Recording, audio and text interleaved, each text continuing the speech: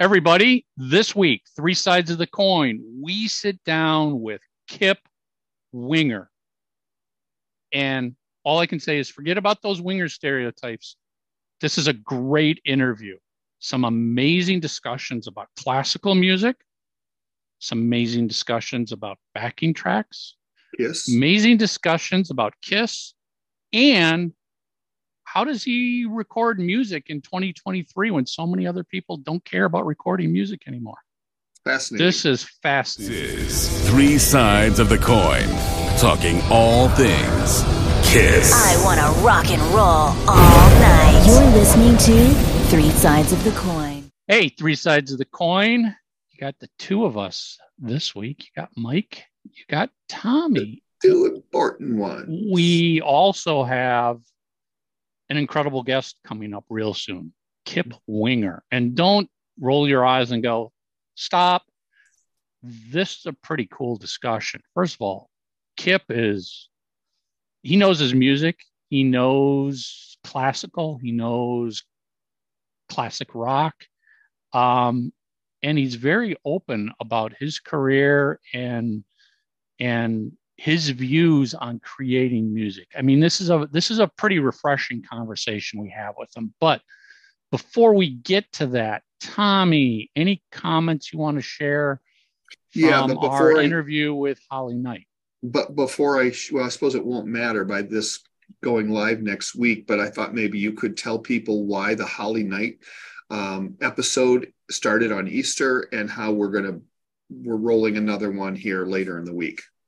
Well, yeah, I mean, by the time you're listening to this, everything will be out. We released 2 episodes in 1 week, and the Holly Knight just took longer because I was traveling. I was in Minnesota moving my mom into a senior facility.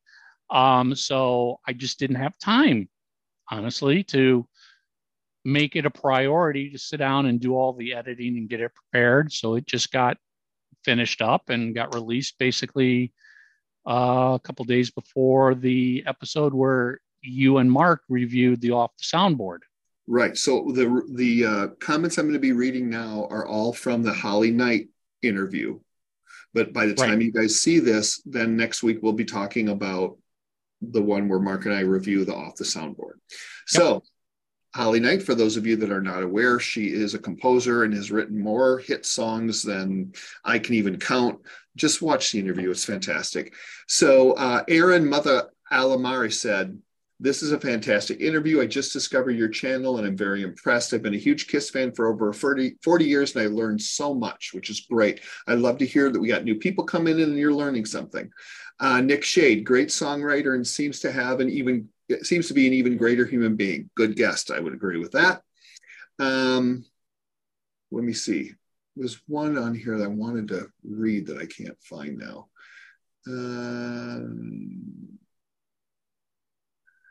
Wolf of Nature, thank you, Holly, for your contributions to Kiss and the world, the music world. And see. Jelly Jensen, just watched. I have to say, this is definitely my favorite episode of Three Sides of the Coin. You said that the Unmasked album grows through the years, and besides Dress to Kill, I spin this one most out of all of the Kiss albums, at least a couple times a year. So that's really cool. Thank you guys for tuning in and paying attention. We really appreciate it. We do read all the comments.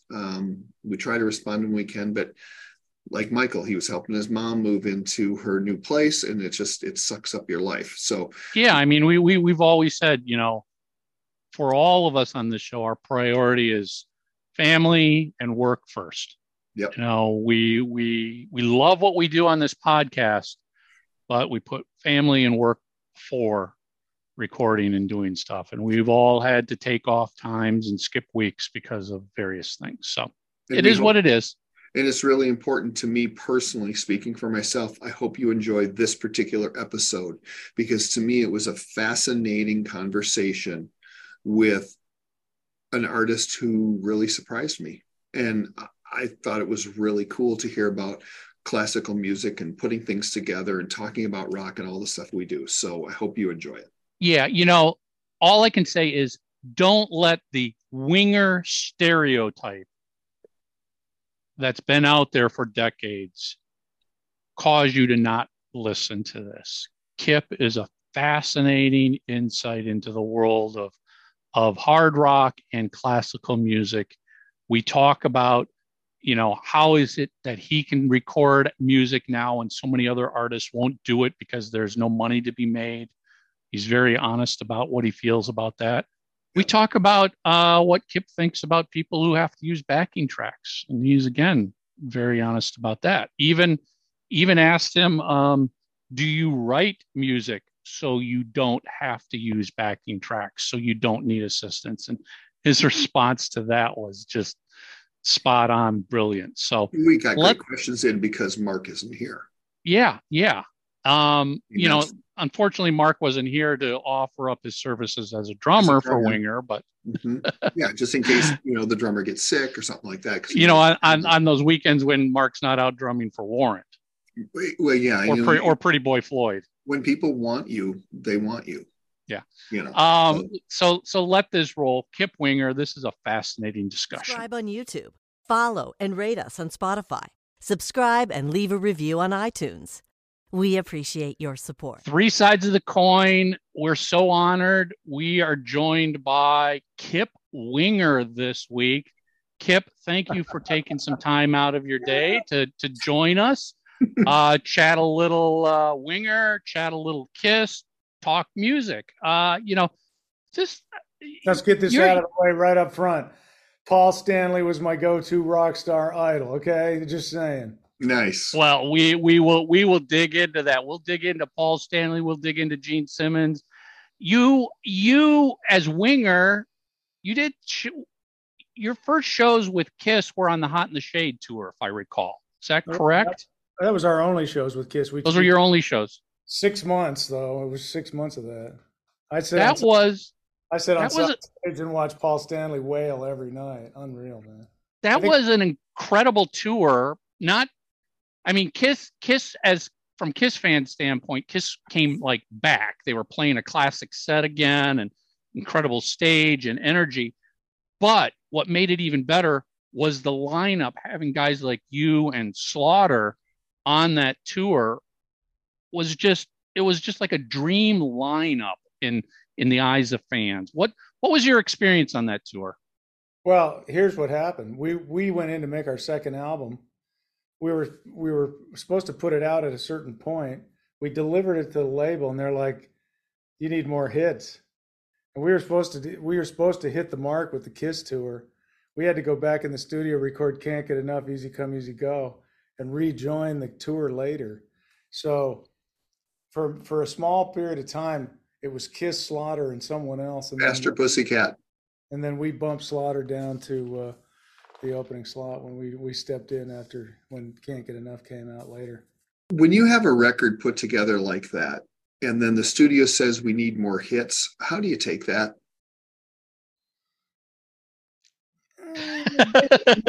They were right, because the second album that I did, I was a bit of a brand dork. I didn't realize that our first album created the brand. I think like a 70s guy. It's like, okay, what are we going to do next that's cool and more progressive and it's got more blah, blah, blah, blah. And I wasn't thinking, okay, what's our next Madeleine? It was like I didn't think that way. And so the second record, First Delivery, was much more progressive. It had a bunch of way more progressive stuff on it. And they're like, no, we need the straight up stuff. And that was back in the day when the record company was like, we ain't putting your record out. See ya, Nowadays, it doesn't matter. You do whatever you want. But they were right. It was largely the call of Doug Morris, the head of Atlantic Records at the time, who's just one of those guys that is you got to give him credit where credit's due. He picked a lot of winners, and so it was the right thing to do. Is it a bit frustrating though when they're like, all we want to hear are radio hits? Not that there's anything wrong with that, but that's a days so far gone by that. The thing about our band is everybody was like, "Ooh, they were a corporate put together band." Not true, man. I met Reb in the studio, and we were just two punks that happened to get some gigs in Atlantic Studios. And then I got Alice Cooper, and I met Paul, and I was like, "Okay, I know this guitar player." But we'd all done gigs in clubs forever. We were just a couple of, we were just be like rug rats, and happened to get some good studio gigs because we could play and sing, and you know. So we got that rap like we were corporate and all that stuff, but it was total bullshit. We got signed on a favor, man. It was like, and MTV picked us up, and we hit, and the sound, our sound was refined because we were. I'd written so many songs by that, we were like very refined internally, and when you put Reb's sound together with my thing, that really created the sound of the band. So. It's always annoying when you hear about stories about record companies commandeering the career of an artist. And back in the day, sometimes it ruined the artist and sometimes it made the artist. So I don't typically believe in producers. I think that an artist should dig deep enough in themselves, learn enough skills, which they do. Kids, I know a kid who's 15 years old who makes, recordings on an iPad that just are absolutely mind blowing. So, always never leave yourself at the mercy of anyone is basically the rule of thumb. And now it's much easier. You can just do your thing and put it out, and the audience is the judge. You don't have the middleman anymore, which is largely beneficial for the artistic population out there. It made it much more difficult to get anywhere, but I think in general, it's a good thing. Well, I was going to ask, since we're kind of talking about albums and creating albums, I want to talk about your new album. You've got a new album coming out on May 5th on Frontiers called Seven. I've heard the first two singles. I haven't heard any of it yet. Larry, sounds amazing. Larry would say. But my question to you is, how do you approach recording a new album now, 2022, 2023, versus any time back when there was a record label industry, a different music industry? Because as you've probably heard, there's many artists from the 70s, 80s onward that are like, no, we're not going to record new music. Why? Nobody's going to buy it. We're not going to make any money off of it. How do you approach getting yourself excited to record new music in this different era? No, man, that's just what you just said is like all the wrong reasons to make music to begin with. Music is an emotional,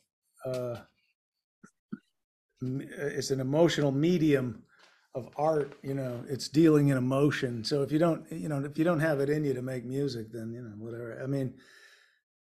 That's a double-fold question. The first answer is I've always made records exactly the same. Sit down with a drum machine, write riffs with Reb. This is Winger speaking, not me personally. Right. Yeah. Because I have a whole other classical career.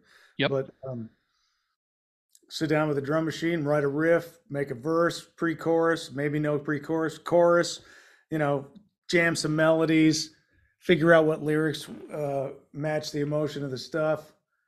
And let it rip and come up with 10 of them that sound inspired and not phoned in. That's the hardest part. And I make music because I was put on the planet to make music. I hear so much music. I'm replete with ideas. I'm worried I won't live long enough to get them all done. But I look at making albums as a way to connect to the people who have been with us all this time and new fans, to make an emotional connection, whether it sells or not. Nowadays, it's an advertisement to show up live because live is where bands make a living now. But people stream the music. I make money off streaming. It's not as much. We got, it's 70, it's 30, like it's a 70-30, like you're making 30% of what you used to, or maybe 20% of what you used to. So but that's never the reason to make music. The most exciting part of my life is creating music. So you want to put it out for the people to connect to. Well, and people like me as a fan love that. One of my favorite bands is Cheap Trick. And they just, the last 3 records or 4 records they put out have been absolutely unbelievable. And I would be really bummed if they didn't keep making music for us. And that's the thing. It's really a slap in the face of the fans to go, well, why should we make a record? We're not going to make any money on it. And blah, blah, blah. It's like, it's completely like, it's a big fuck you to the fans. It's like, it's buying into the rock star thing. Like, oh, I'm so special. I should make all this money to make a music. This is really not what art is about. That fucks up art. Right. When I make, and I consider myself an artist, not so much an entertainer, because like I said, I have a whole nother quadrant of stuff that I do. But for me, it's like, I do my best work when it's not for money or for a deadline or anything, where I can solely listen to the voices and go, this. And it's always inevitably the thing that connects the most to people too, because it's the most honest and it's the most genuine.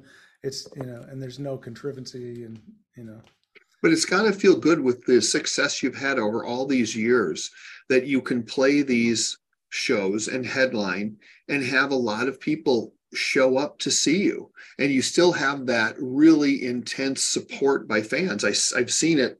Gosh, I think I photographed you at least a half a dozen times in the last 5 years. And every single time I go, there's always a huge group of people that show up, that sing along to every song. It doesn't really matter which ones you do. That has to help you a lot to keep you wanting to connect and make music. Well, sure. I mean, if you showed up to gigs and then nobody ever came, it would be like, well, why, first economically, it wouldn't be viable, but right. It's inspiring, and rock music is a visceral thing. You have to be in connection to the audience because it's a marriage between the band and the audience. I mean, that's what it is. But there was another part of your comment that I wanted to. Well, just about how you have you have the luxury to me because of your ability to write songs and all of the hits you've had. For have someone that's maybe even someone who's just a casual fan that knows the stuff to come and want to see you. I don't believe that that's the case with some of the other bands that I see that play, especially on festivals that have reformed after 40 years, for instance, and you can't name one single song that they do. And it would seem to me that you're fortunate that you are gifted enough to have created the legacy you have. I guess that's what I'm trying to say. It seems like people are more willing to listen because of your track record. Yeah, maybe that's true. I feel very blessed at the opportunities we've had. Also, having said that, we got the shit kicked out of us in the early 90s, and there is somewhat of a feeling of loss of what we could have really become had we come out like 3 or 4 years earlier. But I'm happy with what we've got, and the way it happened was the right way because of everything else that was set into motion in my life. But it's cool to be able to play 9 or 10 hits in your set. Absolutely. Yeah, I mean, that's a luxury a lot of people don't have. Right. How Kip, how have you been able to keep the original members of Winger together? So that is such a rarity amongst pretty much nearly any band you name out there. At least one person at some point has been replaced. You've still got your original 4 guys. Because we're friends. We have a great time. It's like, I would never do this if I was in a fight with Reb. I'd be like, you know what? Like, for what? Whatever, dude. Like, let's just hang this shit up. Because, I'm not in it for the bread. I have plenty of stuff to do without it. We have a great time. Everyone in the band's really funny, particularly Reb. And we're somewhat self-deprecating, so it's quite funny to be on the road with us. I mean, we just really, we never got any legal battles. We're really in good, we're just good friends. I mean, we call each other all the time. When we weren't playing, we were still like all talking to each other all the time, supporting each other. I made the call for Reb to get in Alice, and I helped him get in Whitesnake, and we help each other, and we've just been friends. I mean, that's it. And by the way, like, each guy in his own right is quite powerful musically and talent wise. So it's quite an honor to be in the band. It's definitely not Kip Winger and the band. I mean, it's just because the name is Kip is Winger.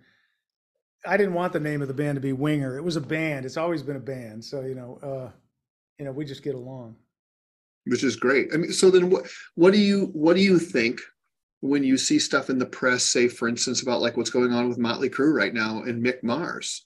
It's sad. It's sad. There's a lot of, I think money changes people, man. I've seen that happen so many times. Money if there was no money involved, none of it would be happening, right? Right. Think about it. Like, everyone wants a stake in the bread, man, So it's like money and ego, I don't know the story really. And I don't know any of the guys individually. I thought Motley Crue had a couple cool songs for sure, but I don't know. I don't know what to think about that. Well, I was going to say real quick, when you see something like that, does that make you go, well, gee, maybe those guys, whether it's Motley Crue or any other band that's going through stuff like that, they're not really friends. They're just business partners trying to deliver a product. Yeah, because each one of them will go out and make several $1 million, But I still tell you, like, if I hated Reb, I wouldn't do it. I mean, I just wouldn't do it. Life is too short to be on a hate machine, Right. Not into it, man. Like, look at Def Leppard, they are the original members minus one because the other guy died, right? I mean, right. And so, they're a good example. Like, they're all super cool. They're good friends, like U2. It's the same thing. Like, I'm sure it's because they all respect each other and they're friends and they have a good time. I mean, I was sad when the drummer for Aerosmith left, and I'm sure it was just some money bullshit. I don't know, Mm-hmm. Well, and also as a fan, how much too. money do you need to be happy? Like, you know what I mean? Right. I mean, it's like, if I had $10 million, I'd be living in France, like sipping cappuccino in the Champs-Elysees, writing string quartets, man. $10 million is nothing to Steven Tyler, like, so. Right. Well, but obviously, it sounds to me like it's a lesson you learned already a long time ago, that your peace and your happiness is more important than a lot of the other crap that goes on. Yeah, and like I said, I've got a whole other kettle of fish to fry. Like, right. I'm on a quest writing classical music, and I've had a lot of success at it, which is totally unusual, but it comes very naturally, and I'm wondering if I'll live long enough to get all the ideas done, like I said earlier. Yeah. Well, let's chat a little bit about your classical career. How did it start? I want to know, how did this happen? Was raised in a band with my two brothers by my parents who were in a jazz band. I took piano lessons at 5, but was self-taught, learning all the 70s shit up until I was about 16, doing, Grand Funk, Black Sabbath, Led Zeppelin. And then at 16, because we were good, we'd learn Rush and stuff like that. And I was 15 playing, 2112 and stuff. And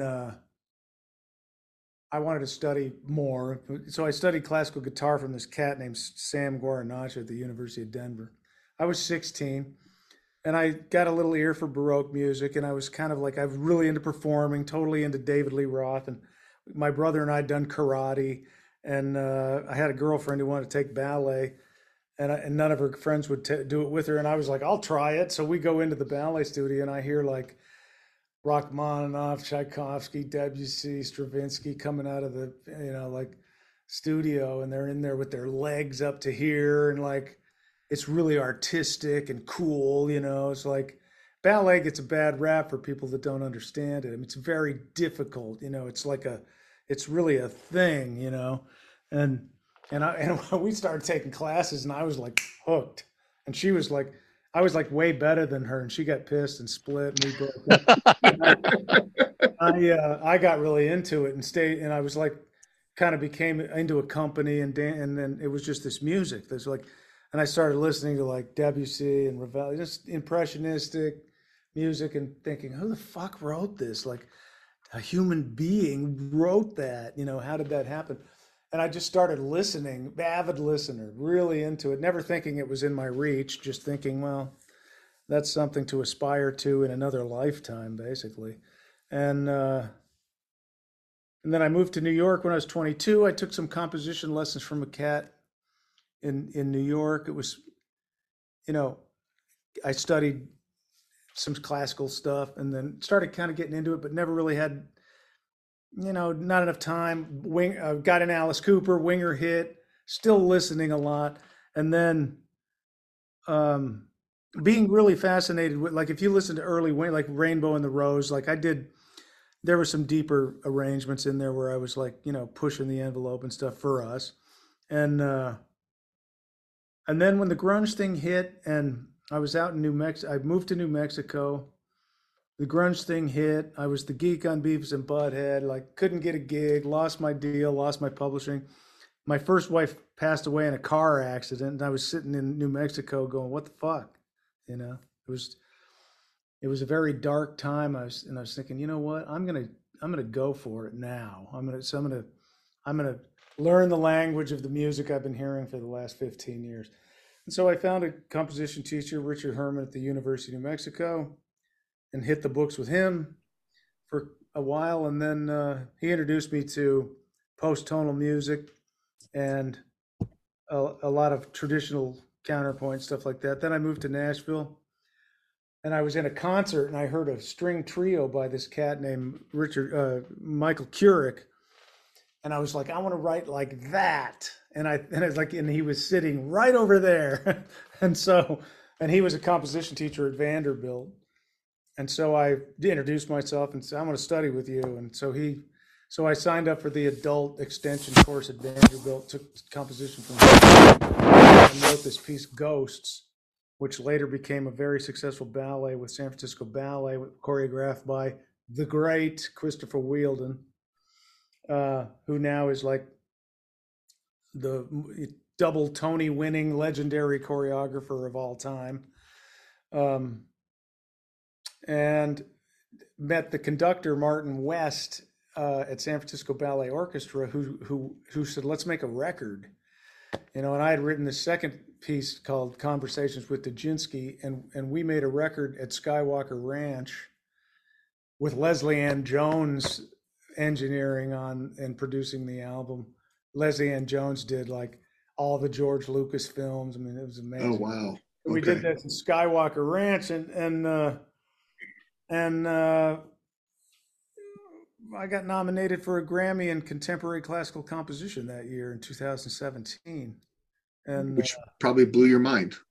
Totally blew my mind, totally unexpectedly. But it was like the ultimate vindication for all the people that think I suck. It was like, all right, well, I don't know anybody else that did that. And so then I got a big commission with Nashville Symphony, and it goes on and on from there. Well, I have a couple of questions with inside of what you were just saying. So the first one is, for all of our listeners who are like myself and Michael, we're not musicians. We just appreciate music. I understand the concept of sitting down, what you were saying earlier, with a drum machine and working out a song. How does it differ when you're writing a classical piece of music? How do you know even where to start? Is that part of what you were saying, the hitting the books thing? What exactly does that mean? Well, hitting the books, it's funny that you asked me that, because I always seek out mentors. In every interview I do, I'm like, go get a mentor, no matter what it is. If you're doing interviews, go talk to Walter Cronkite. God bless him. He's not alive anymore. But you know what I'm saying? Like, mentors are where it's at, And so, I was seeking a new mentor. I've studied with some pretty badass dudes. And there's another guy who I really love. His name's Aaron Kernis. I love his music. And I haven't been able to take any lessons from him yet. And I emailed him and I was like, man, I was thinking maybe I should just go back to school. And this is like, 8 months ago.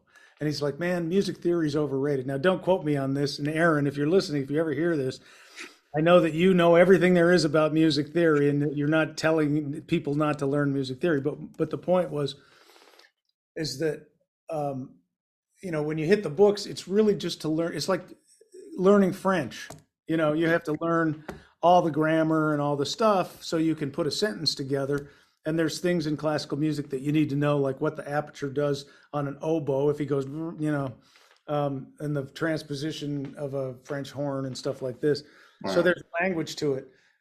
Having said that, that is not what writing classical music is all about, or any music.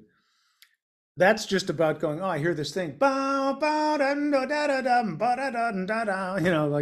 what do I do with that? I'll put that in the horns. And that's how it comes. And it's the same for me with rock. It was just a matter of, in rock music, you're like, okay, I need a riff, so let me grab my bass or guitar and it's all like it's kind of like, I don't want to use the word limited, but it is limited to the fretboard and kind of like what really works as a riff and this kind of thing. In classical music, like, the sky's the limit, really. Because you can layer and layer and layer. And because you can with all the instruments involved, you can exponentially create way more images, the melodies framed in many more ways than you can, like in a band with two guitars, bass, and drums. But to answer your question directly, I'll sit down at the piano and come up with a little idea, and it could be a rhythm idea, it could be a melody idea, it could be anything. And sometimes it's all different things. And any artist that you ask will say the same thing. A painter will go, well, I had these two colors that I loved, or I just accidentally hit my brush across the thing, and it just kind of goes like that. But in a song idea, I might hear a melody like, I want to down, whatever. And then, or a classical thing like, and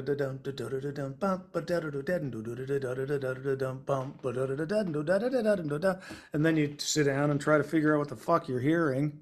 And it's all about what you're hearing. And so what's happened to me over time is that I find that working with an instrument gets in my way. I sit down at the keyboard and I'll fuck around with it, and then I'll walk away, because walking away is the way that I can actually, like, free up my mind, So, and by the way, I'm talking about after having done 20 years of study, But it's interesting to hear this, because we've never had, and we've been doing this for 10 years.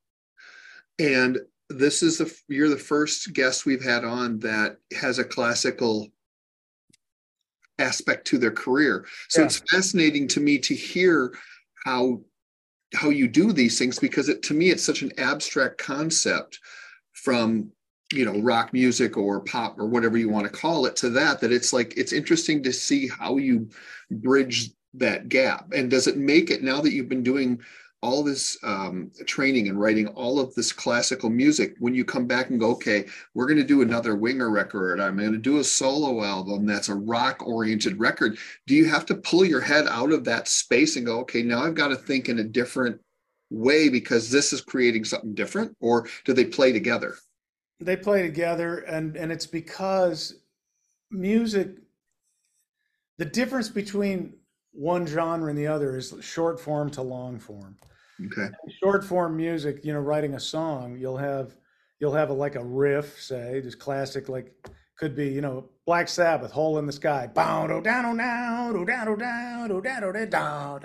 So you got that little phrase, and you got to like compact it into 4 minutes, and you got to, like, okay, I need a melody, I need words, and all this stuff has to converge in this one space. It's got to say everything intelligently in this small little space. With classical music, you'll have the same, maybe not exactly the same, maybe a little longer phrase, but even in some cases a shorter phrase, like da da da da da da da da da. So it's like a long form and you're trying to take a short musical phrase and make it 20 minutes. Much more difficult. Much more. I would think so. Absolutely. Kip, when you're writing for classical, do you have to understand all of the instruments that could be part of the composition? Oh yeah. You personally, you have to know how to play them, because it seems to me that complicates it much more. I mean, in a simple rock and roll world, it might be 3 or 4 instruments. Classical, it's unlimited. You don't have to know how to play them. You just have to know how to speak the language. Like I can't play an oboe, but I can tell the oboist, I want this and this and this, because I know what the instrument's capable of. I can't play them all, but I know that a French horn can do what it can do. So then when you chart it out, then do you also then go to that musician and say, here's what I'm thinking in this spot? There's articulations in a score that you can very succinctly articulate everything you're hearing. And then when you get it in front of the orchestra, a player might go, hey man, did you mean it? There are some things like, did you mean it like blah, or did you mean it like da? There's some very subtle things. You might have a discussion with an instrumentalist about the way in which you want something to be played, because the articulation falls short. Yes.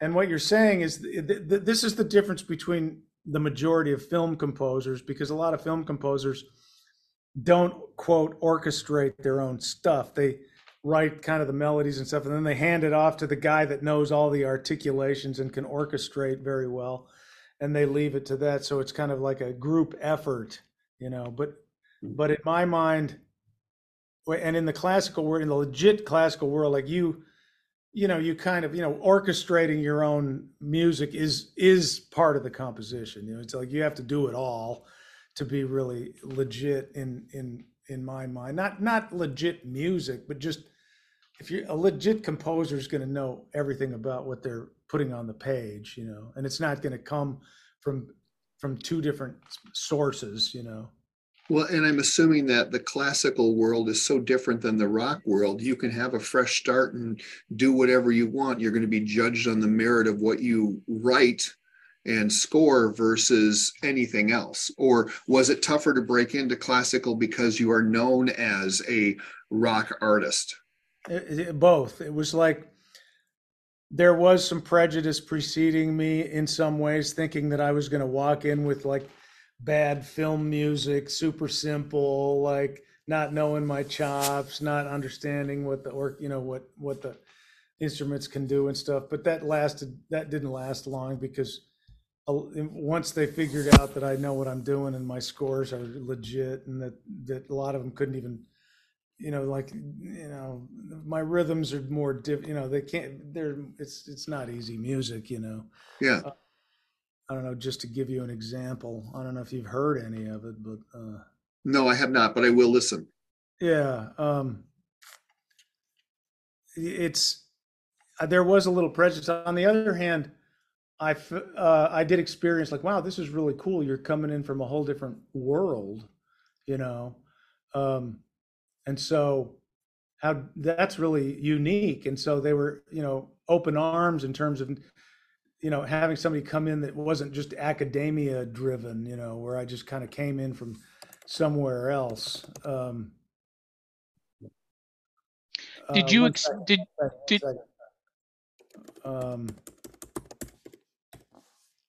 on a second. So, just this, like, oh wait, what happened?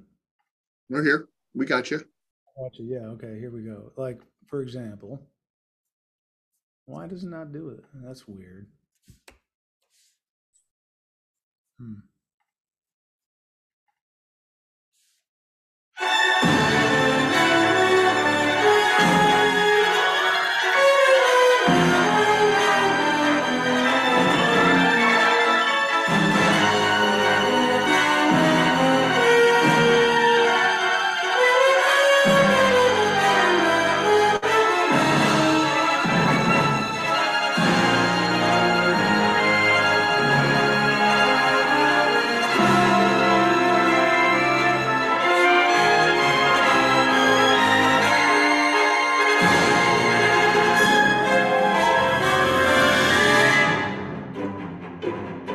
So, that's the kind of.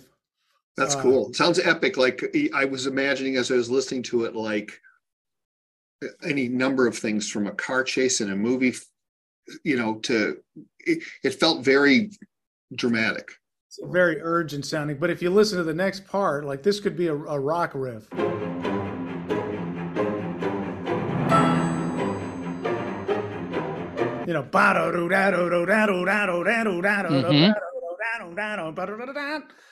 That's cool. So it's just, I think it's fascinating to me. Did you wait? So after you did your class, started working in classical, did you have pushback from the rock world of like, now he's classical? Is he not really a rock star? Is he not really metal anymore? Well, I've never been one or the other. We've always fallen into the cracks. I've always gotten more prejudiced against one side or the other. A lot of people think I'm a poser. A lot of think I'm like a great musician. There's like I'm like a little bit of all of it at once, so people don't know totally what to make of it. But in general, no. I've actually turned on a lot of people to classical music that were never into it before.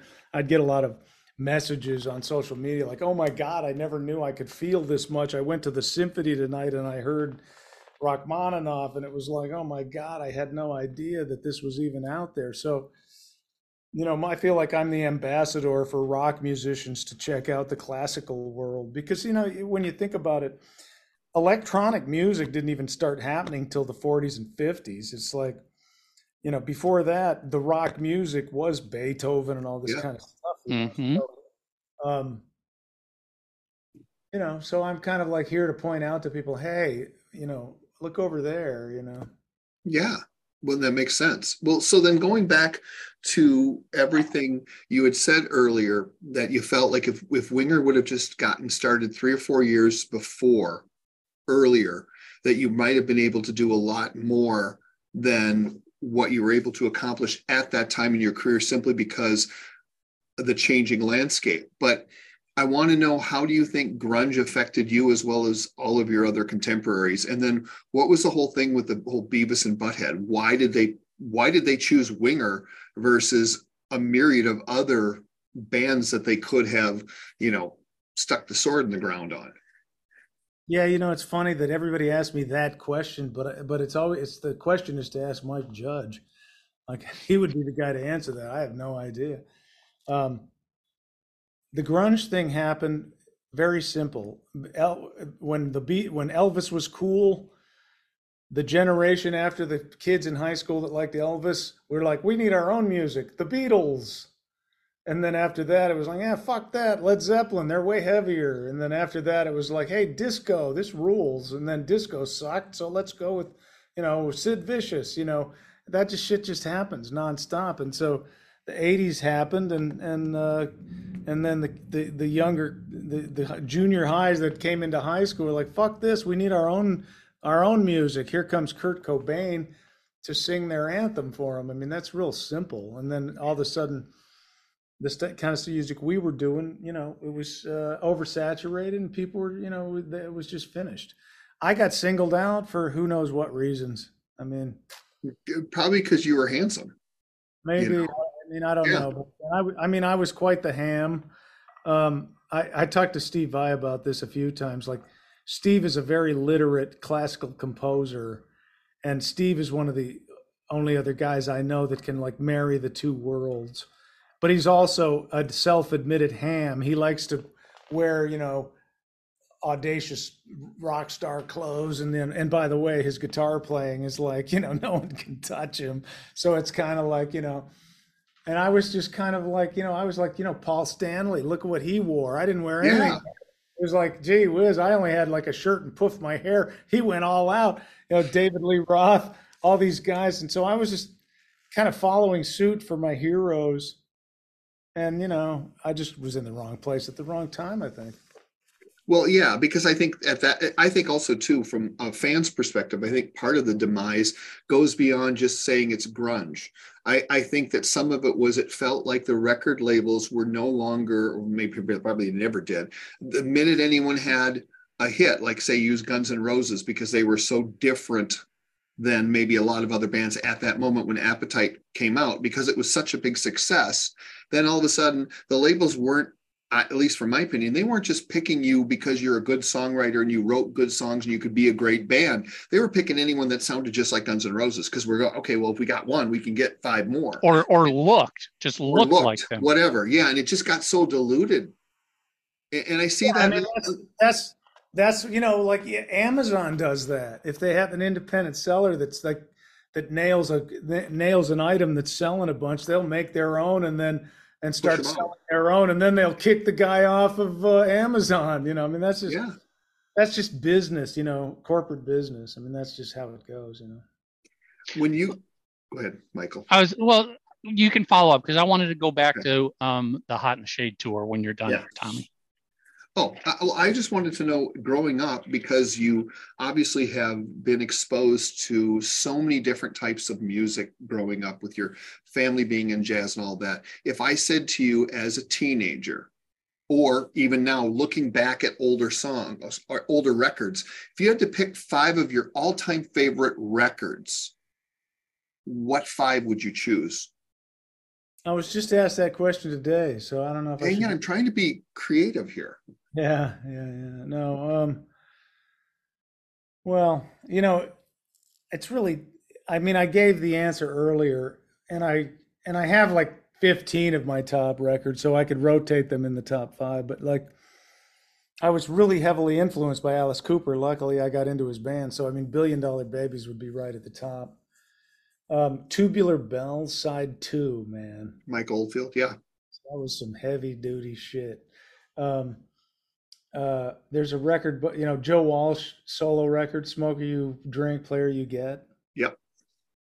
And I'm not talking about Rocky Mountain Way, like everything after it. Kenny Passarelli on bass and what's his name? My good buddy, Joe on drums. Oh my God. I hope he doesn't see this. Oh my God. We'll block him from the page.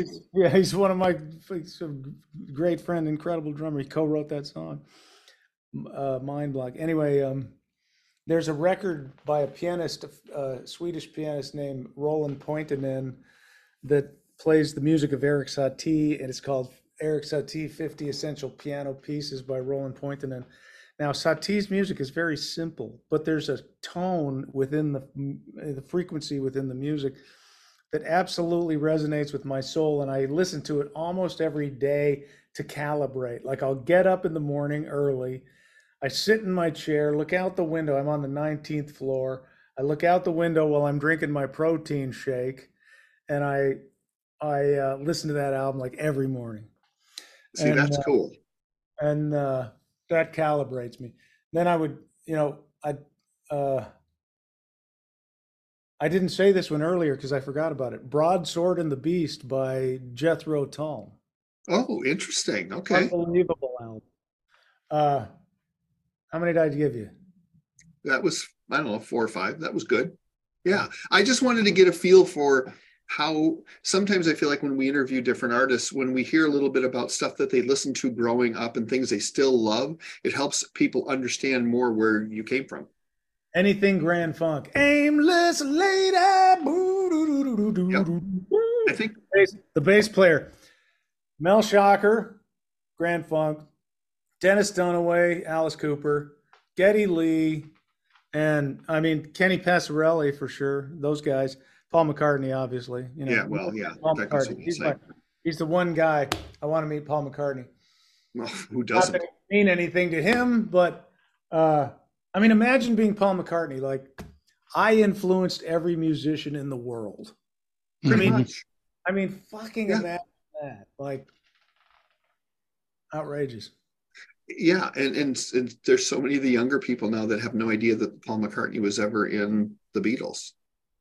Unreal. And to me, that, like, see, I have older brothers and sisters, so I took all of their records. So I grew up on 50s and 60s stuff, and the Beatles and the Rolling Stones were like cornerstones for me, and I don't know how you can love music and not at least appreciate what those bands have brought to modern music. Totally. But the young kids, they like Jay-Z. So Kip, before we wrap up here, I want to pick your brain, get some memories of touring on the Hot in the Shade tour. What was it? What did you learn anything from Gene and Paul? Did they offer you advice? What was that experience like being out there with them? Gene Simmons came into our dressing room every night to tell us the joke we told him the day before. And he told it like it was like the fresh thing. I mean, God bless him. Very intelligent guy. He talks a little bit at you, not to you, but I love Gene Simmons. He's a very kind soul, actually, in the end. And he's right about a lot of shit. And Paul Stanley, it's hard for me to judge Paul Stanley because he's like, such a hero of mine, and it was Bruce Kulick and Eric Carr, right? So Eric was a sweetheart. Bruce is still a good friend of mine. So, one thing I'll tell you as a band we learned right off the bat was come out slamming, because we started that tour. It was our second album. We started that tour with the song In the Heart of the Young. Now that song starts, it doesn't even start. It's like, da da do da ba da da. There's a fire, and the audience is like waiting to rock. And we're like, and like, man, we're like, man, this fucking doesn't work at all. And I think Gene said something to us. He's like, man, you guys got to come out rocking. Second night we come out with a rocker, like it's all okay. Was the Kiss audience a tough audience to play to? No, because we were very popular at the time. People were excited to see you. Yeah. But we had to live up to it. I mean, it's not an easy band to open for, By the way, the Easy Come Easy Go video is their Hot in the Shade set that they let us rent from them when the tour was over. And we just flipped the lighting gear upside down and made a set out of it. Oh, interesting fact. That's cool. Yeah. But mostly I just remember sitting on side of the stage, and I got to ask Paul Stanley, all my favorite questions, where, just what was it like recording Detroit Rock City with Ezra, and how did that all go down? So I got to hear all that kind of stuff. And I have to say, they were really genuinely cool people. I mean, there's no assholes. I still haven't met any assholes in the business. The most famous guys are always the most real nice guys. So, it's amazing how that works out. It is great, man.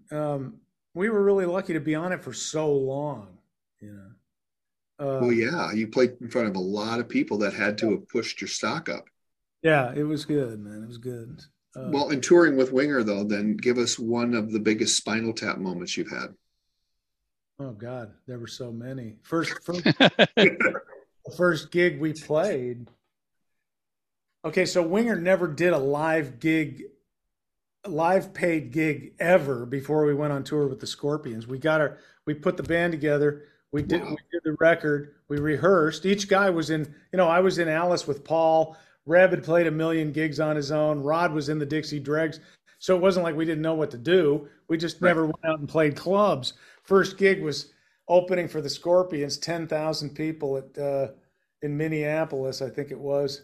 And we get out there, song 1, Reb's amp blows up. And that was before I knew what being a front man even meant. So I'm talking to the audience like I'm ordering breakfast, a bran muffin. And then the Scorpions were like, "Who are these guys? They suck. Get rid of them."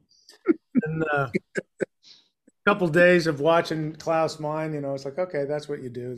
Steal a few of his chops and go out there and the crowd goes wild. But we've had a lot of Spinal Tap moments. One time we were in Spain, and the agent stole all the advance money and didn't pay the bus company. The bus driver kicked us off in a truck stop in Spain and just drove off. I was like, see you, you know.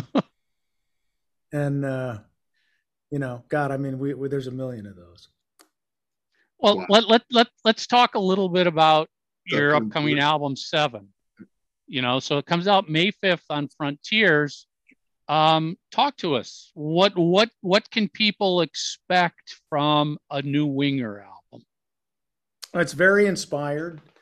All original members played on every single song. So it's a very unique album in that way. No other Winger album did all the original members play on every single track. Really? Really? And so and so this is really like the quintessential Winger album. Best singing I've ever done by far. And how do you judge that for yourself? Just because, you know, you'll listen to it and go, whoa, the singing's great. I mean, I really, really worked on it. You know, I just really, and the songs are, they're singers' songs. I don't know why that is. I think just in the way I wrote them. It was, I don't know. I'm very happy with the vocal tracks compared to the other stuff I've done. Paul Taylor has a guitar solo for the very first time on this album. It's got a song called Broken Glass. One song co-written by John Roth, 2 solos by John. Most of the stuff is written by Reb and me.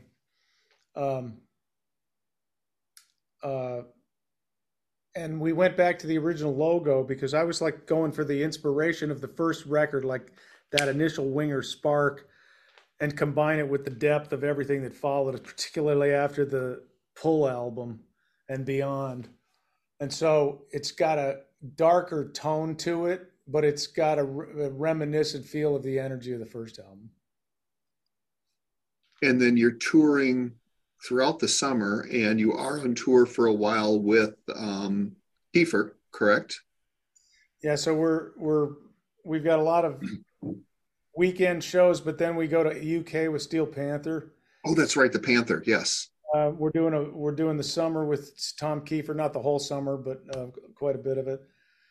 And Australia, Japan in September. Looking to go to South America at some point towards the end of the year. But then there's a lot of stuff filled in between. You know, it's from festivals, M3, Monsters of Rock tour this month, and lots of playing. I mean, vocally, I'm quite terrified because at 61, I can still do it, but it's not like a guitar where you just go down, down, down, down, down, and you're like, okay, I'm good to go. You know, you never know what's coming out. You know, you hit the. You see a lot of singers in the older ages; they can't really do it anymore. You know, I can still do it, but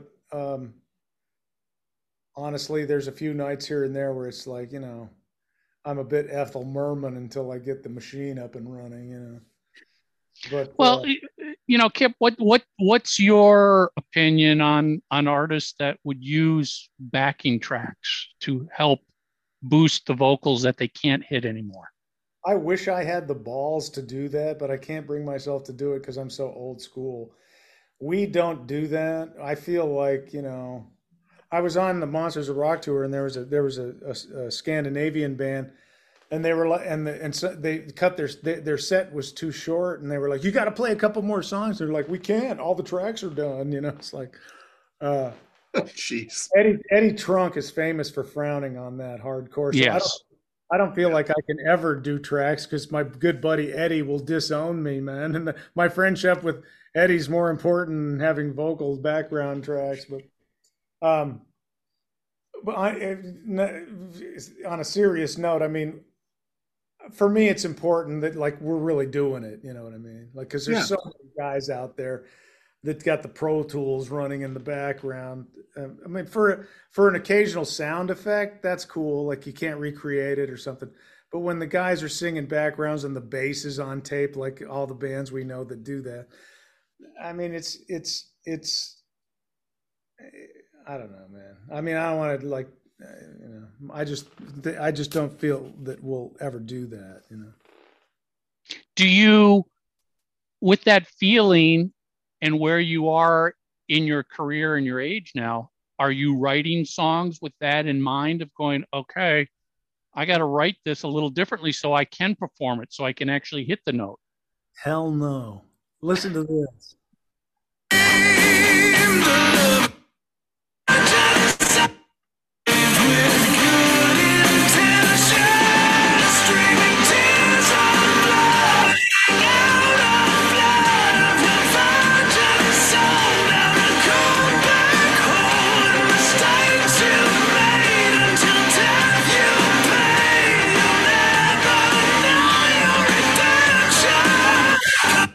That's basically the whole album. Awesome. That's amazing. I can't wait to hear that. Yeah. So that sounds like a pretty exciting summer for you. I think you're going to have great time with the Panther guys. Those guys are really funny and super cool. I was the one that texted Michael Starr. I was like, let's do some shows. 2 days later, they're like, you want to go to the UK? We're like, fuck yeah. Nice. Yeah. That's fantastic. Well, so for all of you listeners, the new album 7 drops May 5th. So you can pre-order it on Kip's website, I'm sure. Are you doing meet and greets on this tour? Yeah, okay, you can go to wingertheband.com. We got new merch. It's the 35th anniversary of the first album, the 30th anniversary of the third album, and it's a new album. We got merch, new merch there. You can get all our tour dates. There's VIP. Just push the VIP button if you want to meet us. It's fun to meet those people that actually do that because they're like the really avid fans, and they're the ones that I appreciate talking to the most. You know, what's the craziest gift you've ever gotten from a fan? Excellent question.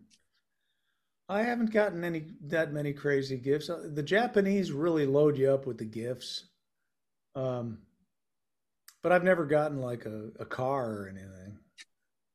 Feel free. So he's looking for a car. That's you'll name the next.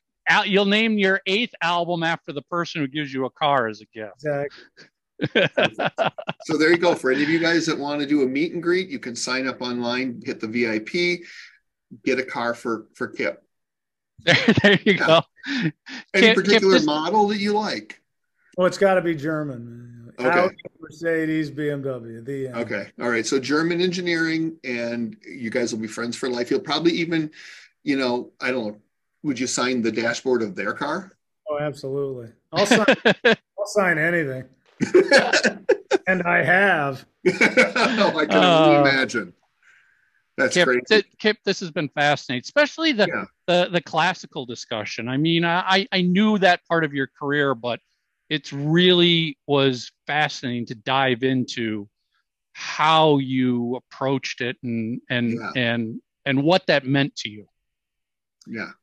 Wonderful stuff. I appreciate that. Nice to talk to you guys, and thanks for taking the time to, talk about all of the stuff going on. Tommy, that was, for me, as I said at the very end there with Kip, I love the discussion about his classical side. Yeah. Really. I mean, I've been a Winger fan since the first album, and I've seen them many times, and I've got their albums.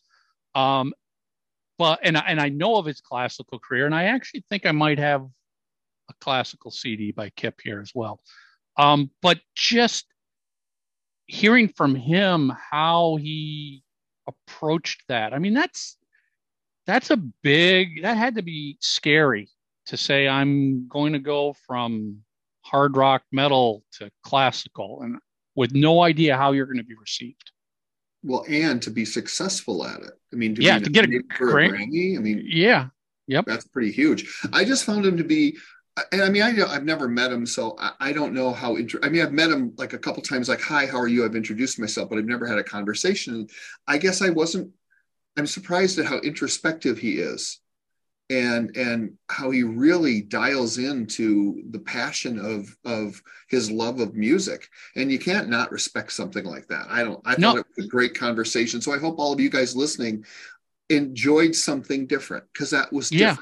That was very different. Yeah, we had a little Kiss discussion there, but we also had a lot of classical discussion, which, don't let that scare you away. I mean, as we've always said here, step outside of your comfort zone. Well, yeah, and who wants to just listen to one band or one type of music? I like having variety. The main reason I don't listen to classical is because no one's really ever shown educated, shown you. Yeah, same for me. I've never had a family member or a very close friend who, you know, is like, you got to listen to this. Let me tell you the difference between this and what to listen to. Yeah, you know, that's all that sort of held me back, because I kind of felt like classical music, you need to be a little more, and I don't mean this in the way it's gonna, you've got to be more educated about the music itself, I think. That makes sense. I don't know, maybe not. No more. I don't know. I don't know. But music is a feeling too, so it's more, it's like I've said 100 times before, you are the most open-minded of anyone I know when it comes to music, because you listen to so much on Spotify while you're working, and you allow it to say, hey, you might like this because you like that. Back in the day, like we've discussed as well, someone will bring a record over and go, hey, you got to check out the new Deep Purple or whatever it is. With classical, I don't have any friends that listen to it. I don't have that. I don't have the recommendation engine around me to steer me to what I should listen to. Going, oh, if you love Black Sabbath, you've got to listen to this classical performance because Right. This is Black Sabbath. Right. You know. So it'll be interesting to dive in and spend some time listening to some of what he created. And then I'm looking forward to hearing the new record, because every time I see him live, they're absolutely fantastic. They really are. And I think it's because you have the commonality of a lot of those songs where they were more popular than just you buying the record and knowing them. People that are more casual fans are reacting to them, and that makes a big difference. And what I didn't say that I probably, well, it doesn't matter that I didn't say it, but there are bands like, there was a guy, I don't remember his name, Tony Harnell, maybe. I'm not sure. from TNT. Yeah. I had no idea who that guy was. And I'd never heard him before. I didn't know TNT. And I'm telling you, during his performance, even though he worked his ass off and he sounded great and could really sing, the place cleared out. You know, and then when Winger comes on, it was Keel next. When Keel comes on, ton of people there because they know so many of Keel's songs, and it was like that for the rest of the night. And I see that all the time at these festivals where some of these old bands like XYZ, they get together again, but it's like, I never heard any of your songs. Right. Winger's one of those bands where you'll go, oh yeah, I've heard of them. I don't really know their music until you go, oh yeah, I remember that song. Oh yeah, I remember that song. Yeah, that song too. Oh yeah, I've heard that one as well. That's exactly. Yeah. Yep. I guess, you know, homework for this week's episode. I'm going to really challenge you. Go listen to Kip Winger's classical music and let us know what you think. Or if you've already been a fan of it and listened to it, let us know what you love about it. And question number 2, if you are a fan of classical music, suggest some songs that Kiss fans, heavy metal fans should check out. Some classical songs we should check out that will go, oh, wow, okay, that's pretty freaking cool. Yeah, because I was really impressed with his depth of knowledge of different types of music and artists. That was, to me, that's fascinating, because that's a lot of the stuff he was talking about I've never heard of before. Yeah. So there's your homework. Let's focus it on the classical aspect of this week's discussion. And Lisa, Kip's classical work, and just recommend, if you're a classical fan, just recommend some great classical tracks for hard rock metal fans to check out. Mm-hmm. And Lisa will join us, I believe, next week. She is doing something with the kids this week. Mark, I don't know if he's going to be recovered from his surgery or not by the time we tape again, but we wish him well. I know he'll be standing a lot. You guys figure it out. You're setting Mark up to get a bunch of instant messages, aren't you? Yeah. And nothing makes me happier than my fucking mailbox is full. What the fuck? If you want to send Mark a get well package, send him a blow up rubber donut. Yes. Yeah, he loves donuts. All right. That's your homework. We will see everybody next week. 3 Sides of the Coin. We're out of here. You have something to say? Leave a voicemail or send us a text message. Call 320-515. Voices for 3 Sides of the Coin. Provided by LarryDavisVoice.com and by JessicaMarsVoice.com. That's Mars with a Z.